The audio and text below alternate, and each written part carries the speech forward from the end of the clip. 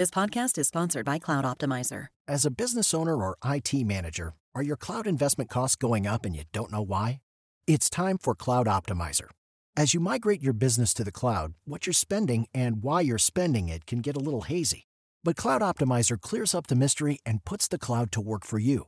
Cloud Optimizer starts by analyzing usage patterns, right-sizing resources, leveraging discounts you may not be aware of, implementing automation, and much more. And by reducing unnecessary expenses and maximizing performance, Cloud Optimizer guarantees you a savings of 5 times what you spend for their service.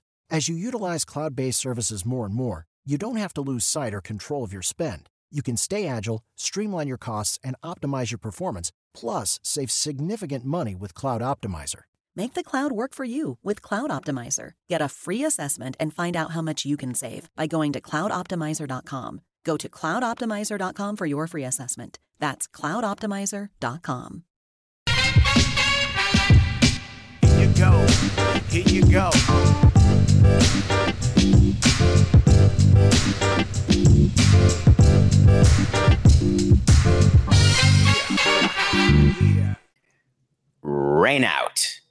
Rainout's the nothing personal word of the day. It's Friday, TGIF. That never gets tiring. Thank God it's Friday. Rain out. It's April 7th, 2023. Can you imagine if you're getting ready for a live episode of Nothing Personal? You know it's coming Monday to Friday. And on Wednesday, we just say, you know what? Tomorrow there's no show. How come there's no show? Because we think that we're not going to have anything to talk about. There's going to be no content, no topics, no chance, no show. And then all of a sudden, news breaks after we make that announcement, and it's the biggest story of the year in sports, whatever it is. Lamar Jackson signs an extension. NBA players go on strike before playoffs, whatever it is. And then the next day comes, no show, and everyone's looking around like, why is there no show? Rain out. The New York Mets and a bunch of other teams, the Orioles too, but I got to focus on the Mets because I'm here in New York. 2 days ago, Marlins come to town. They're ready to play the home opener for the Mets on a great Thursday afternoon. There's a storm coming of sorts. It's going to be 80 and rainy, like pouring buckets of rain. And they decide to postpone the game on Wednesday.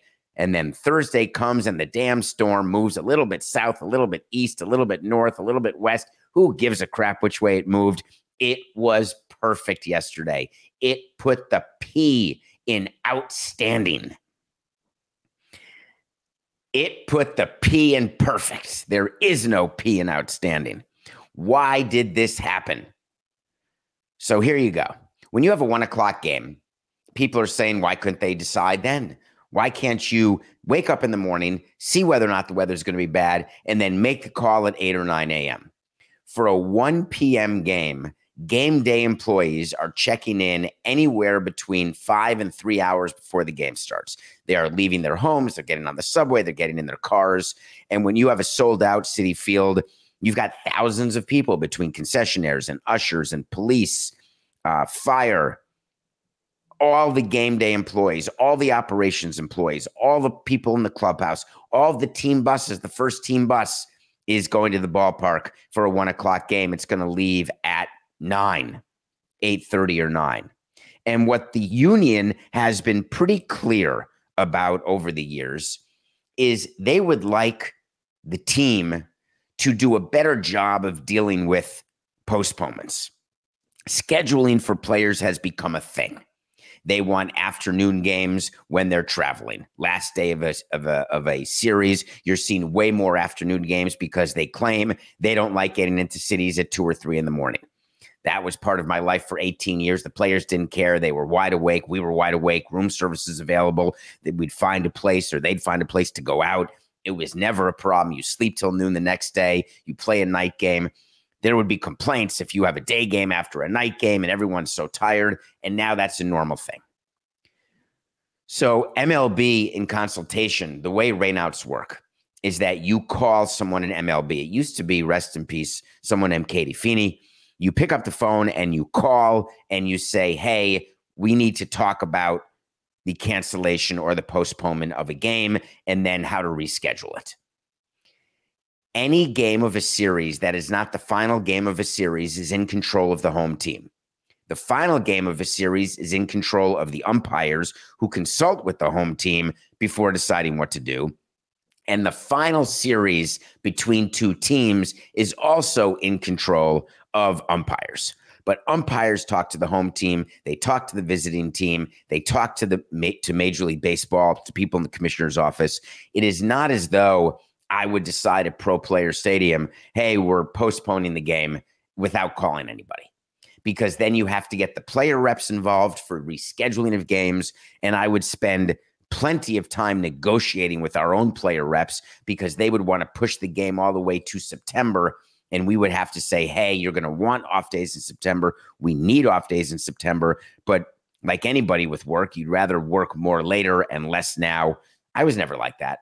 I always liked getting everything out of the way so I could party with total freedom in my brain. But there's some people who try to get everything done at the last minute. I would procrastinate on long-term assignments, actually. If you have 4 months to do a term paper, I'll start doing it, 2 weeks before. But when it comes to baseball games, I want to play as many games as possible in the beginning of the season, hoping that the end of the season, when we'll need the rest, we can get rest. So the Mets and MLB are speaking to one another on Wednesday, and they say it's in our best interest to make the call. Let's do it. Then they wake up, they see the weather's fine, and they are despondent. Less so for opening day because today was an off day for the Mets and the Marlins, which is what teams do without a roof, is they schedule their home opener and then an off day the next day. And the reason they do that is during the season when there's a rainout, unless you're a team that sells out your games, and there are not many, maybe one or two of those teams, when you hold tickets to a game that's been rained out, you have the right to exchange those tickets to any game for the rest of the season. Some teams black out a few games. If it's the Marlins, you can exchange for any game, except we would always say when we're playing the Yankees, because we want people to buy separate tickets for that, because that's a way to get more revenue. When a team has a sold out game, the rule of thumb is that you cannot offer them tickets to any other game. And if they all take their rainy day tickets, which means the same ticket, and the game is played the next day, and there's other people who have tickets to the game, then there clearly wouldn't be enough room for all the people from the sold out game to go to the next game where there's already a crowd of people. So that's why you try to schedule it for an off day, and you keep the off day because opening day has all of these great parts to it, from flyovers and sellouts, etc. So that's why when the schedule comes out, it's always off day after home opener. Is there an issue or an example where a team would call for a weather delay and it turns out that it wasn't required? That happens in the South. It can happen in the North with something called a hurricane. You look at a hurricane track, you work with baseball, and you figure out, hey, we're in the path of a hurricane. There's a hurricane watch that's going to a hurricane warning. There's no way we can schedule a game because the assets required to put on a game need to be spent in other ways. They need to be, it's really police and fire. They need to be available to do other things in the community, not participate in the game. And so that's when in advance you would postpone a game. And then if the hurricane misses, you move on, you've rescheduled the games, no problem. When it comes to a rain event, the reason why you don't want to postpone early is because in every other instance, it's not necessary to. But now players are so sensitive about being inconvenienced, yet the Marlins get stuck in New York. They had nothing. I guess they had a glorious day. They could have gone to Central Park. The Mets fans had to change all of their plans. They were going to miss work on a Thursday, whatever they were going to do. Then they have to move it all to a Friday. And then they get the bad PR of being annoyed because the weather was so good. But the decision was a pretty simple one by baseball, and they did it across very many different games. I just found it objectionable. The Mets canceled, the Phillies canceled, the Orioles canceled, the Twins canceled. How many of those games could have happened? I ask you. But it's the home opener for the Mets today. You got to be excited if you're a Mets fans. Mets are in a great position right now. Nobody's hurt. They have plenty of catching, plenty of pitching. Their offense is firing on all cylinders. Thank God they've got the Marlins coming to town. All right, there's something going on, and Coke and I have made a decision that we're announcing right now, 9 minutes into the final show of this first week of April. After today, we are making a commitment to you, the audience, that we are not going to discuss time of game anymore. Hey, this is amazing. The number of games below 3 hours is 10 times more than it was last year. There's only 20 games out of 92 that have been above 3 hours, and the average game time is 2:38, down from 3:06. Hallelujah. Great job, Theo. This is amazing. I grant you, this is exciting. I'm very happy. I'm actually, let me give you the truth about what I am. That's what I do. I'm pissed. Where was this when I was in the game? Come on. But anyway, everyone's talking about the pace of game, the pitch clock, the violations, lead off every show. This guy got ejected. That guy got ejected. This guy was in violation. Ohtani got a violation for pitching, for hitting. People are pissed. No more. There's no reason to talk about it. There's too many other cool things going on regarding the new rules, regarding the competitive nature of the games, regarding the crispness of the games, the action in the games. For years, I've been calling it pace of action, not pace of play. I don't care about the game times. I want to know that there's more stuff happening. However, there is one part of the shortened games that deserves attention because in record fashion, the number of you who have asked a question about this topic is one of the most asked questions we've had. Very bizarre that you're thinking this way, but I love it because you're focused on business. Here was the question. You know what I want? I want to talk to Samson. So you want to talk to Samson. Get in my Twitter at David P. Samson. Ask me a question. Hey, Zach, this one is from you, but myriad people ask the same question. Hello, David. Question for you about revenue in relation to the new baseball changes. With the games being so much shorter, how is this affecting revenue from concessions and alcohol sales? Do you anticipate the costs of concessions to go up to make up for the lack of volume? What would you have done in Miami? Thank you. Signed, Zach. Well, thank you. So let me give you the math here. We calculate what a per cap is for everybody who goes through the turnstile. Per cap equals the amount they've paid for their ticket plus the amount of money they spend from the minute they walk through the turnstile to the minute they leave the turnstile. And then on top of that, we add anything bought that we control outside the stadium. That would be parking if we control that revenue. That would be a team store that's located outside of the ballpark. Anything that is purchased by a person, and then you divide the total revenue that you get divided by the number of people through the turnstile, not paid attendance. I don't really care about paid attendance. As I told you in yesterday's TikTok, you make up paid attendance. It doesn't matter. It's number of people in turnstile is where you get your per cap from. Total revenue from a game counts people who buy tickets to a game and don't show. But if you think about it, if you buy a $20 ticket and don't show, your total spend is $20. If the same person buys a $20 ticket and does show up and they buy a soda for $5, they've spent $25. So you've got $45 over two people. That's a per cap of $22.30. So when you calculate the per cap, you are including concessions.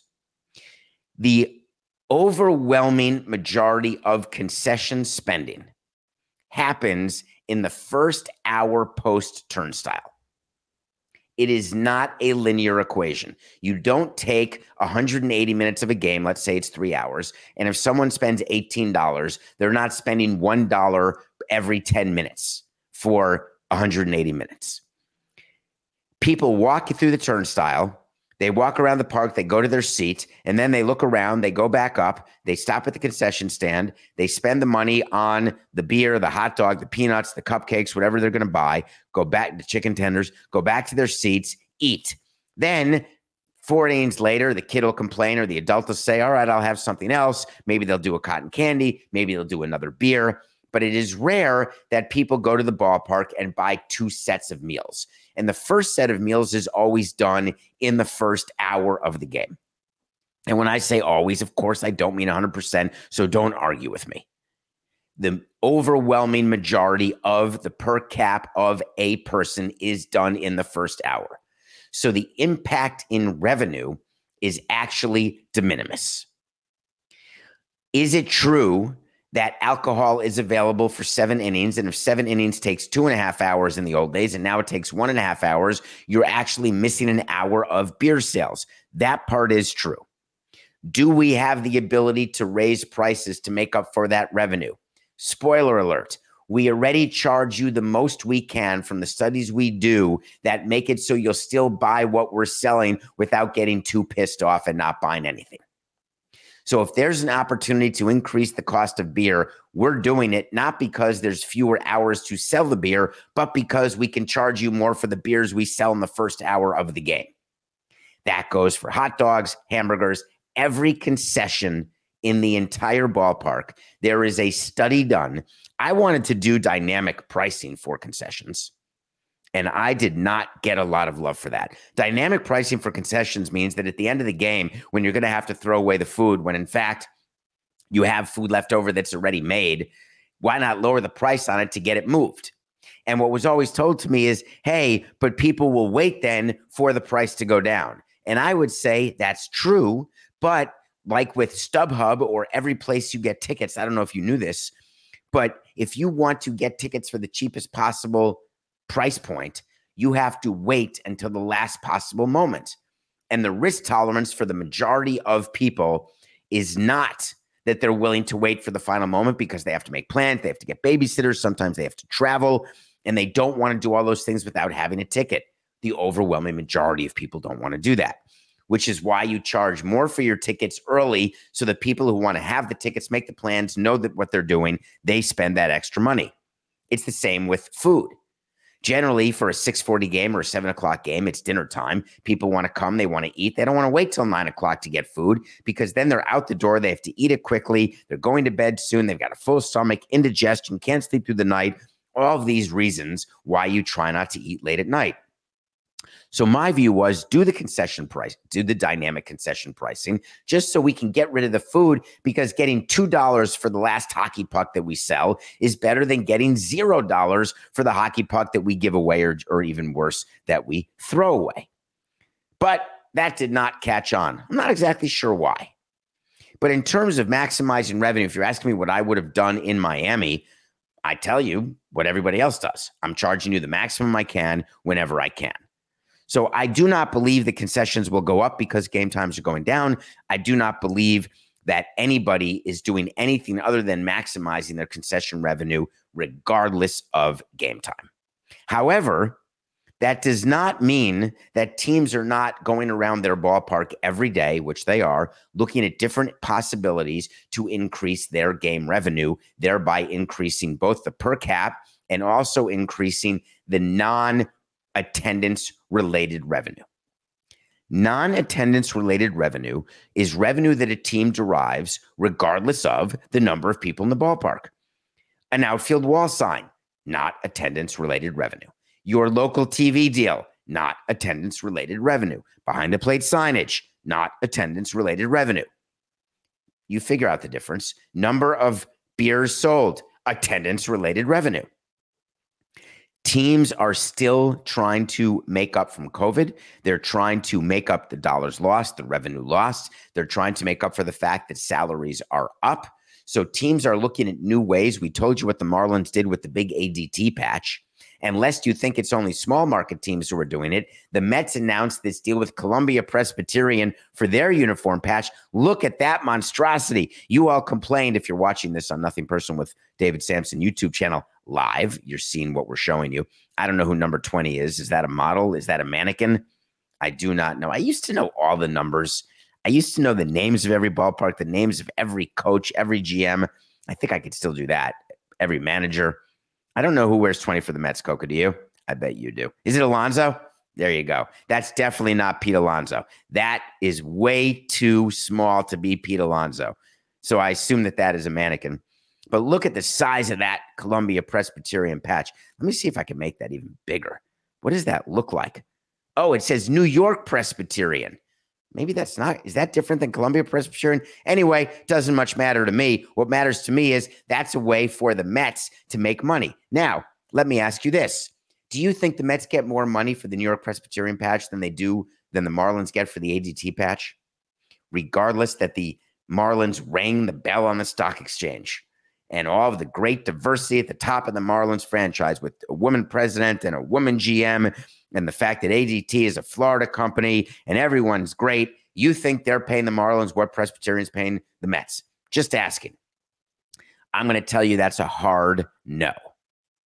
So the jersey patches, the helmet patches, all extra revenue that's coming to MLB and coming to teams, that gets added up because you add up all the 30-team revenue plus the national revenue, and that's where you get the stat that you read that MLB hit $11 billion in revenue. That's adding up all the revenue from all the teams. That is creating an even bigger revenue disparity between the haves and the have-nots. So what do you do about that? Same thing that people try to do in the country when there's haves and have-nots. You try to take from the haves, give to the have-nots, and try to level the playing field. In fact, all you're doing is making more haves, more have-nots, and people in the middle are getting screwed. That's really sort of like baseball. Having a middle payroll is a bad plan, and there's a lot of teams in the middle, and they're going to find that that's a bad plan. So MLB has a decision to make as it relates to another form of revenue, and that is the pitch clock revenue.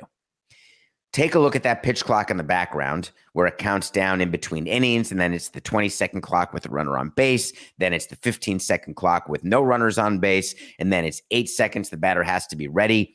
Guess what you're not seeing in any of these photos? A sponsor. I am telling you right now, an official wait to see. Wait to see is when I tell you something's going to happen. When it does, great. When it doesn't, fine. But here it is. Wait to see. There will be sponsors of pitch clocks, and it's coming this season. But it's going to be a national sponsor.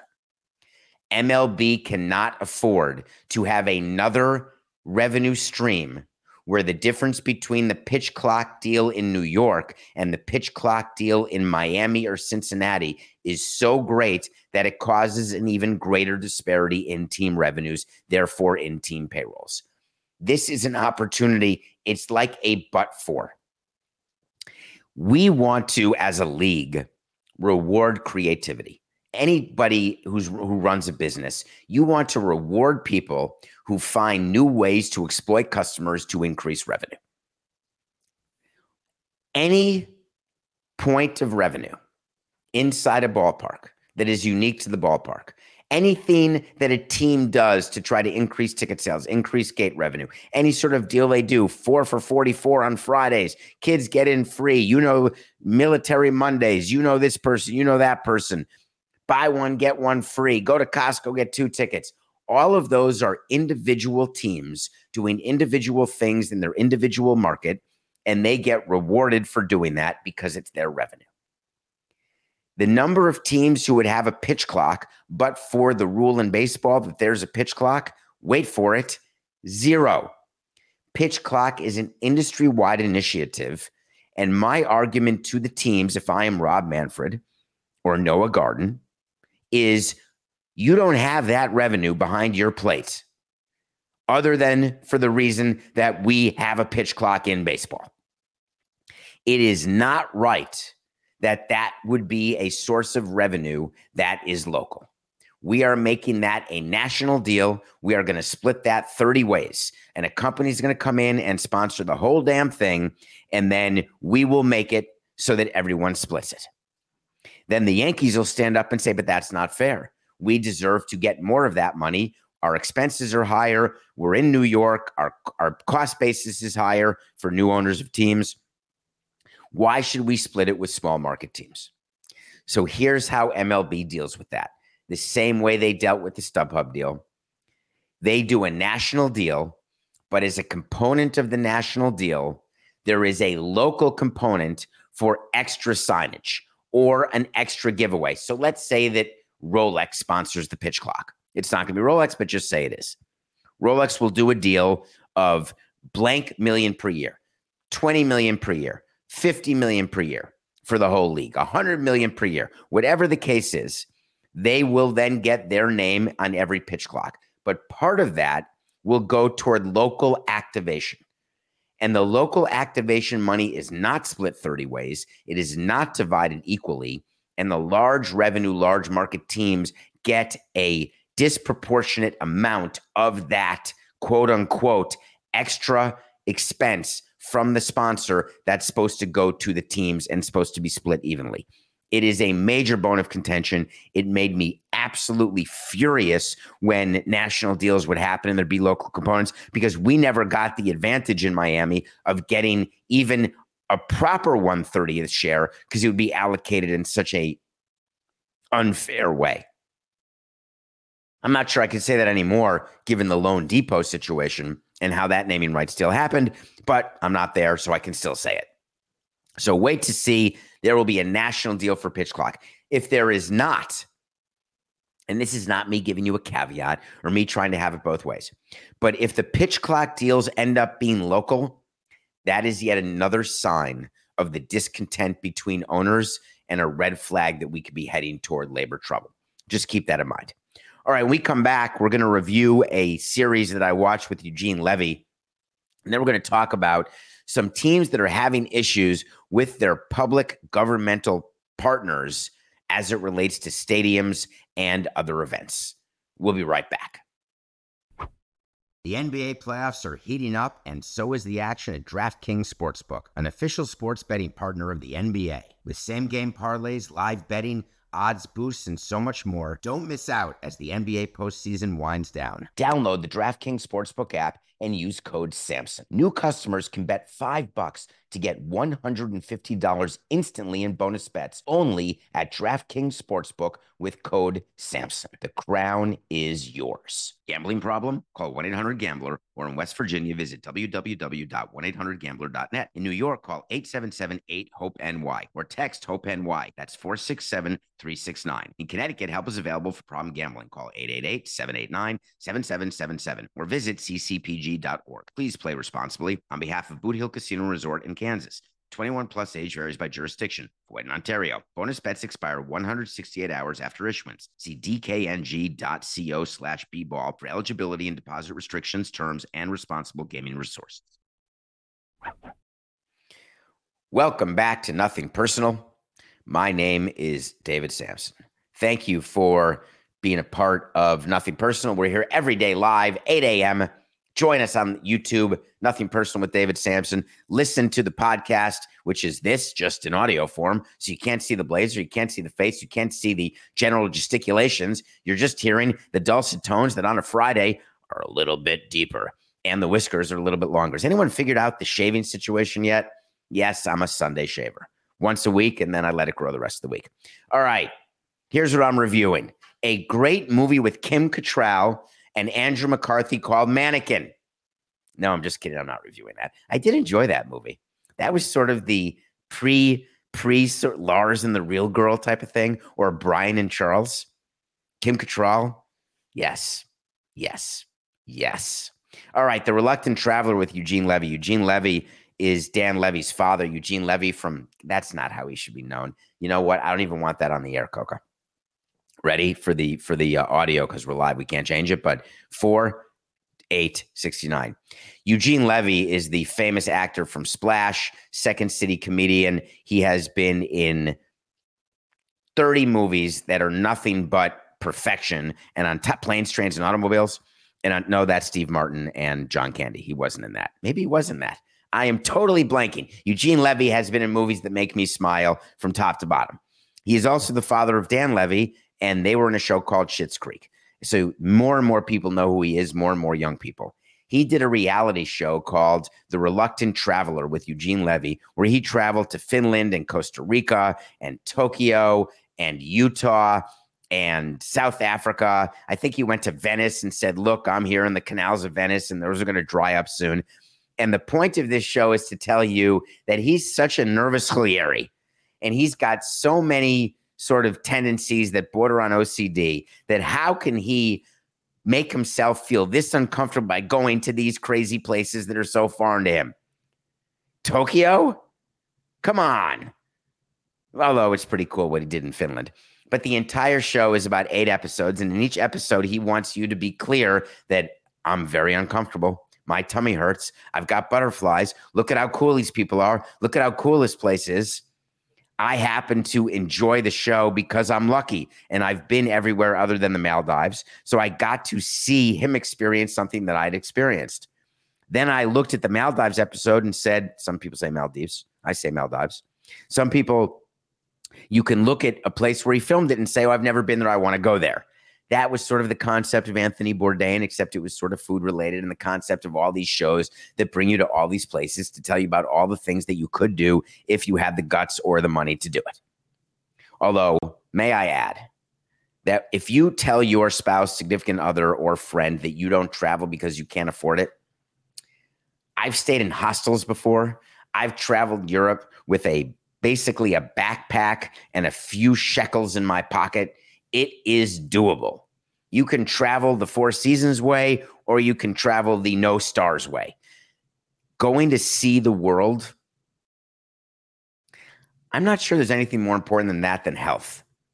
To give you an idea of what's out there, to make you realize that the majority of your life is spent within 4 square miles.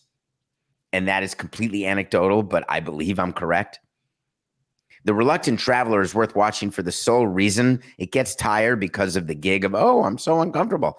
But it's very important to see that it's not too late to get off your couch and go do something that makes you uncomfortable. Okay.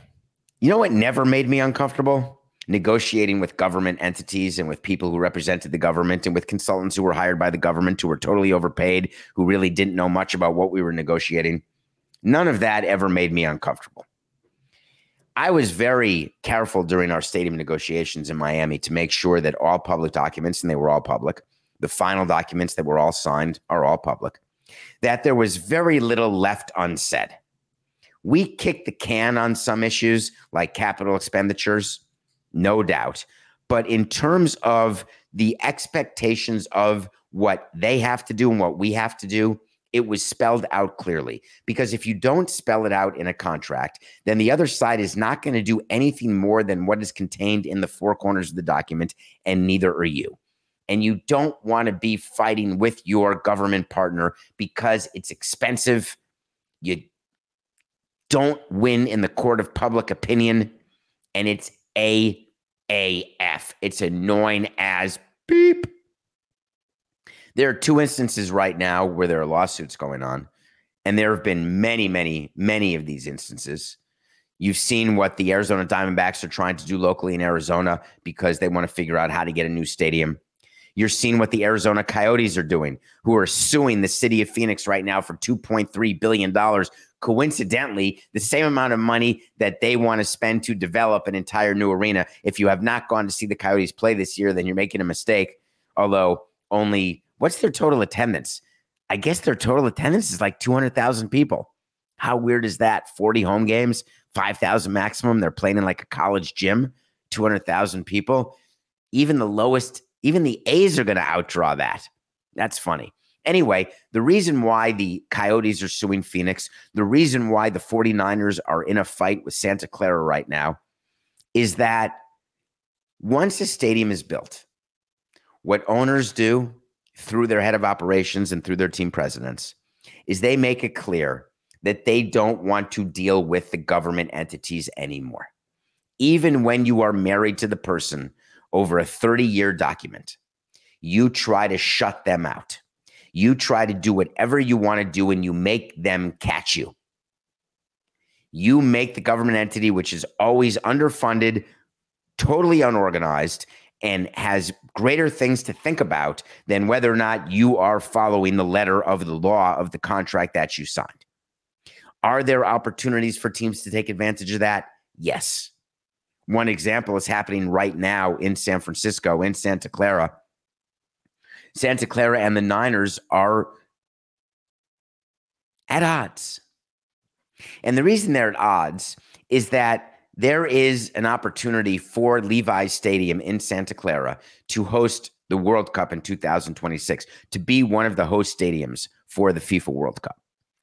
In order to host a World Cup, you have to submit an RFP. You have to show FIFA why your stadium can host it. And then you have to pay as much money as possible under the table to the criminals at FIFA. All of that is true. You can't sue me. You can't. Try it. Go ahead, Brett Favre. Try to sue me for that statement. Go ahead. I triple dare you right now.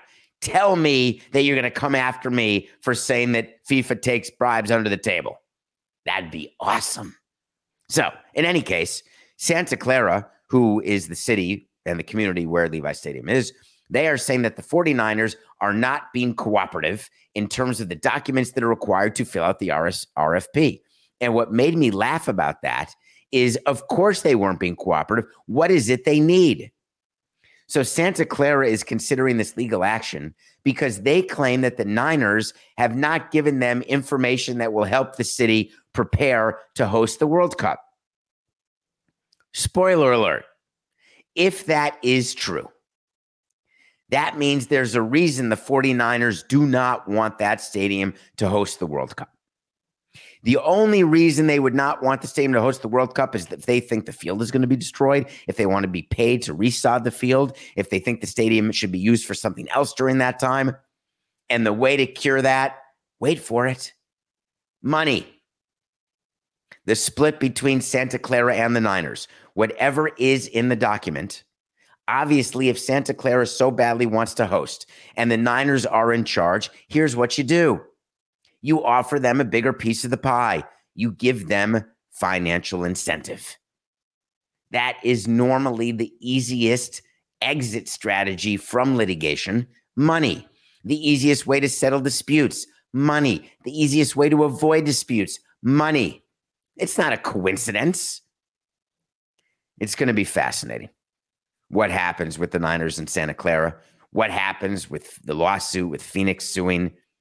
All of these teams who are suing, all of these stadiums, governmental entities who are trying to sue, litigation is being used right now in sports in a way that is pretty much matches the way litigation is being used around this country.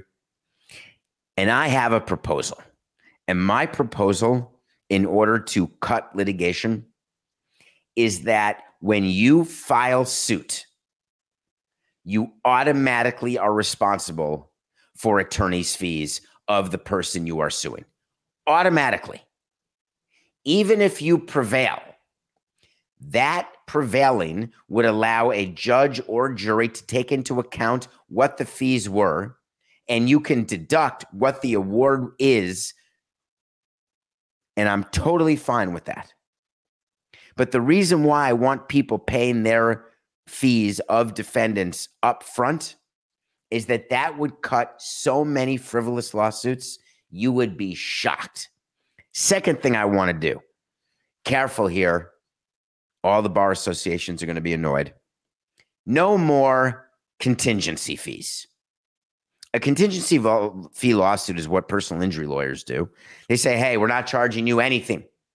We're just going to sue. And if we win, we'll take a third. We'll give you 2/3. Everyone's happy. If we don't win, you weren't getting any money anyway. You still get zero. And we'll write off the time and we'll make our money from another different lawsuit.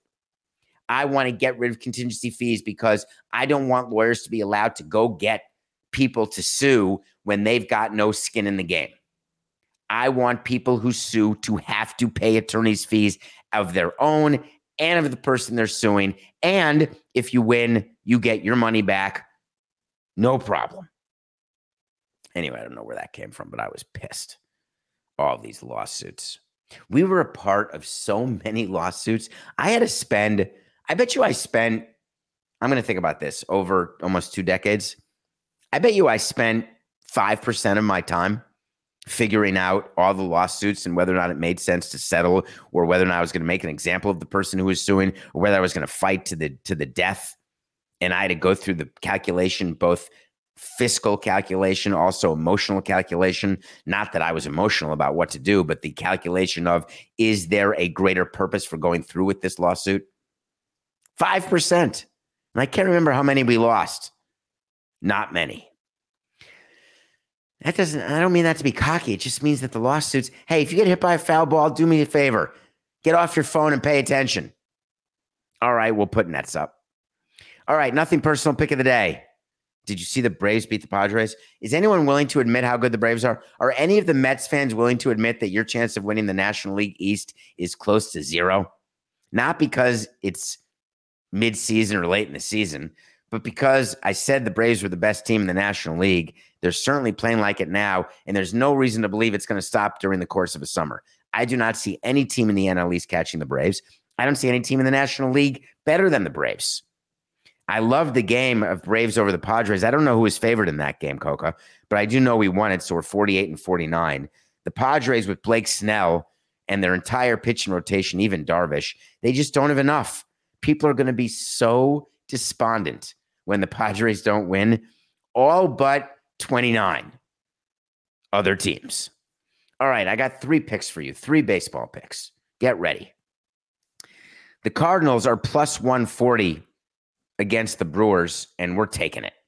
Jack Flaherty had some problems with command, coming off an injury, trying to stay healthy, used to be one of the best pitchers in baseball.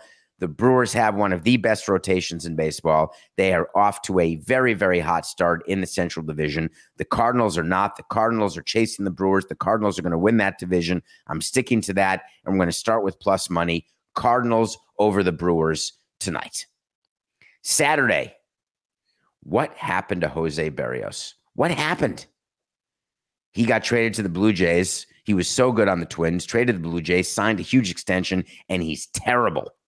Absolutely terrible. The Angels are only minus 115 against Berrios and the Blue Jays on Saturday.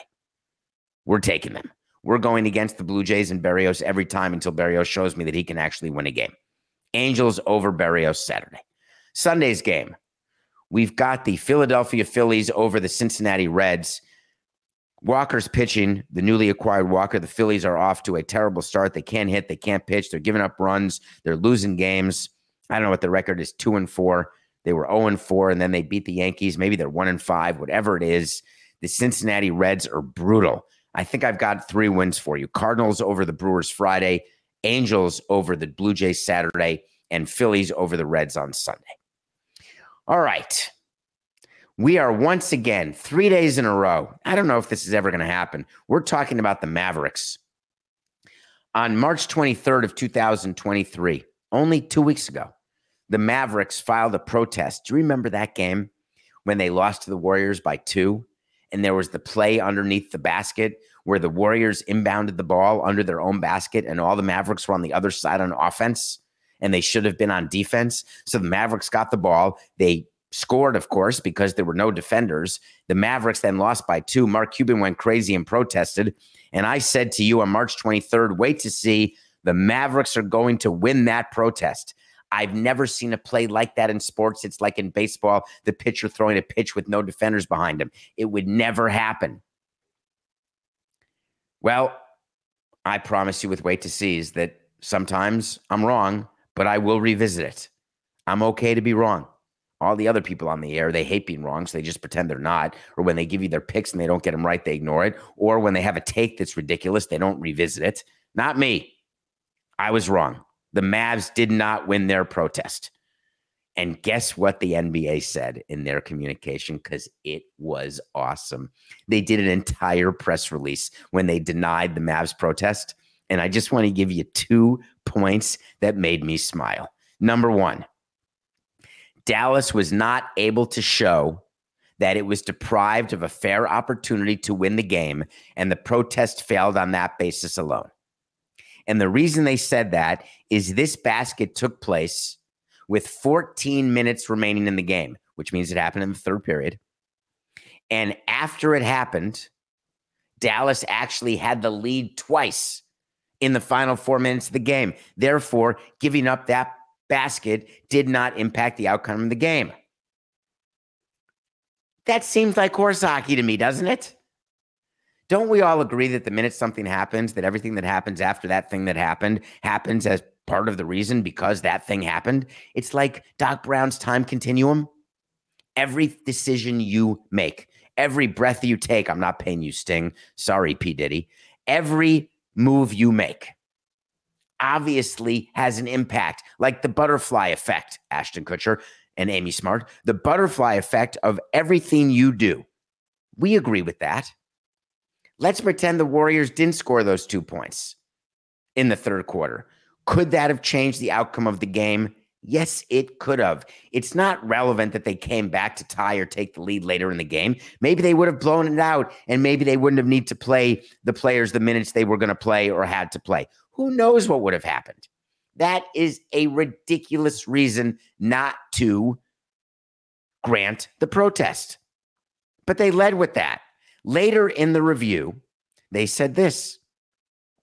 Following the game, Mark Cuban posted on Twitter, I love the fact that they talk about Twitter, posted on Twitter that the officials had originally awarded possession to Dallas on the play and then during the timeout changed the call. And that the Mavericks did not see them change the call during the timeout. That's what Mark Cuban said. What the NBA said is those public statements were inaccurate. And in its written submission in support of the protest, Dallas agreed that the referee signaled possession to Golden State. Uh-oh. That'll do it. If the referee said it was Golden State ball and the Mavericks were not paying attention, wouldn't the Mavericks have realized that they were all on the wrong side of the court or all on one side of the court? And wouldn't they have called a timeout or said to the referees, hold on, there's something wrong, which is what I said in the beginning, though I still said the protest would be upheld because it was so ridiculous what happened. But it turns out everyone knew it was Golden State's ball. And then the NBA ended their statement denying the protest by saying, we've concluded that although the game officials could have taken steps to better manage this particular situation, that did not provide a basis for the extraordinary remedy of upholding a game protest. It is extraordinary because you'd have to play the entire game over again, and there's no time. And the Mavericks could end up missing the playoffs by a game. And if that's the case, they're going to be plenty pissed off unless they're trying not to make the playoffs for that lottery protected pick. But that's also silly of the NBA to say. Of course, when there's a protest that's going on, it's going to have an impact. And of course, when a protest happens in baseball or basketball, it's because of the belief of one of the teams that the referees or the umpires have done something wrong. So if you've concluded that the game officials did not manage the situation correctly, and that mistake led to directly the outcome of a game changing, you uphold the protest. So the NBA had to say that the referees made a mistake, but it did not change the outcome of the game because the Mavericks had a chance to win. Does that mean if the Mavericks had never taken the lead throughout the course of the game, never had a chance to win after that they would have upheld the protest? No chance. They would not have. Then their statement would have read differently. And it would have focused on the fact that Golden State clearly had possession of the ball and the fact that the Mavericks were not paying attention was not our problem. What the NBA does is what MLB does. We all do the same thing. You take whatever facts are available to you and you maneuver and manipulate those facts to make sure that they lead to the conclusion you want to get to. It's like all the NFL investigations. You know where you're getting and you make up the route to get there. We'll be back Monday. You know why? Because there's going to be plenty to talk about. We're not going to get rained out. We're not going to pretend there's no content. Enjoy the home opener for the cities that missed the opportunity. Have fun in New York. Have fun in Baltimore. And remember, it's just business. Let's be safe out there. This is nothing personal.